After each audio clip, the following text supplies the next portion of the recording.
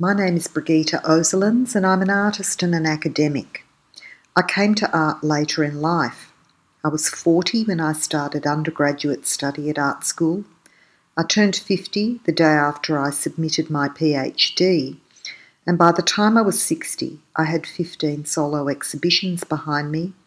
I'd undertaken residencies in London, Paris, New York and Riga, and had completed commissions for Mona, the Tasmanian Museum and Art Gallery, the State Library of Tasmania, and the National Library of Latvia. My aim here is not to be a show-off, but rather to let you know that you should never let your age get in the way of realising your creative potential.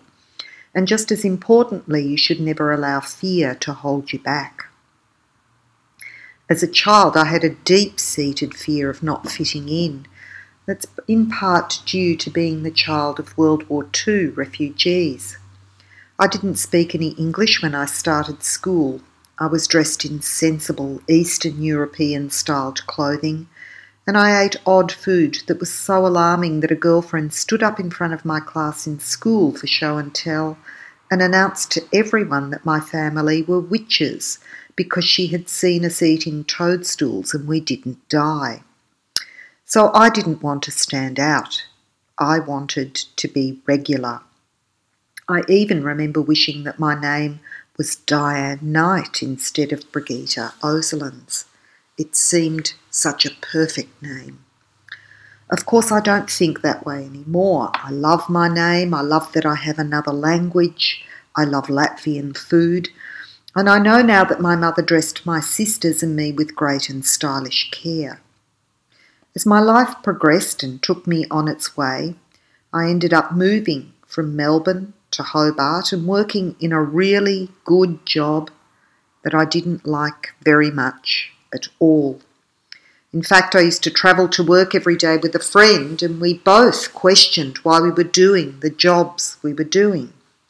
I felt very deeply that I didn't belong and that I should be doing something else, but I was terrified of giving up a well-paid position to pursue that something else. Financial security seemed much more important than attending to my inner frustrated self. And of course, because I was close to 40 at the time, I felt I had to be sensible.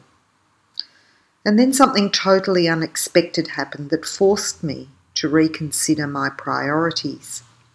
Back in 1994, at the age of 39, I was catapulted head first onto concrete from a balcony with no railing. Most of the bones in my face were crushed inwards, my forehead was split open, and I was miraculously reconstructed with titanium. I could easily have died or been seriously disabled in ways I don't even want to imagine. And while I would never wish such an experience on anyone, it acted as an extraordinary catalyst that shoved me from one world and one way of thinking about the world into another. Something grabbed me, I think it was life itself, took me by the shoulders, held me up to itself and said out loud, "Stop working for local government, Brigita. Stop doing what you know is holding you back." As a result, I gave up my very good job and went to art school. I survived on Austudy and a student loan that I'm actually still paying off. Life back then was very clearly divided into before the accident and after the accident. There was a very definite dividing line, and I was reminded of it constantly because it's actually etched into my forehead permanently in the form of a long vertical scar. Not a jagged asymmetrical one, but a nice clean line that runs from my hairline straight down to the bridge of my nose. As an undergraduate, much of my artwork was about that line that divided everything so very clearly into before and after, into life versus death, into stasis versus potential, and the known versus the unknown. The experience of making art was extraordinary. It was as if an entire life of art making was finally given the chance to emerge.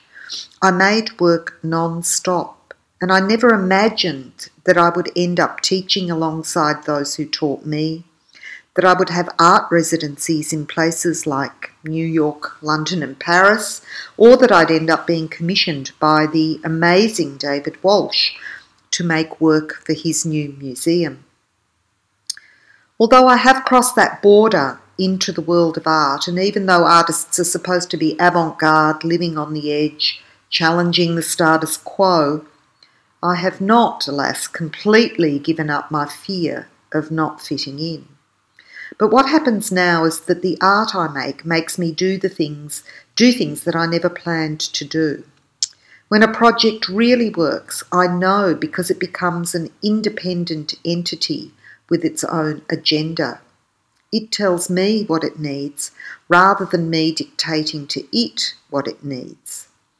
It has, somewhere along the way, completely detached itself from me, and I know that I'm no longer driving it to its resolution. It is driving me. It has crossed the line into its own life, and it may well demand the unexpected to survive. When this happens, when the work dictates itself to you, when it is its own force, then nothing can stop it, nothing can get in its way. Listen to your inner self. Believe in your ideas. Let go of the fear that may be holding you back. And don't ever let your age get in the way.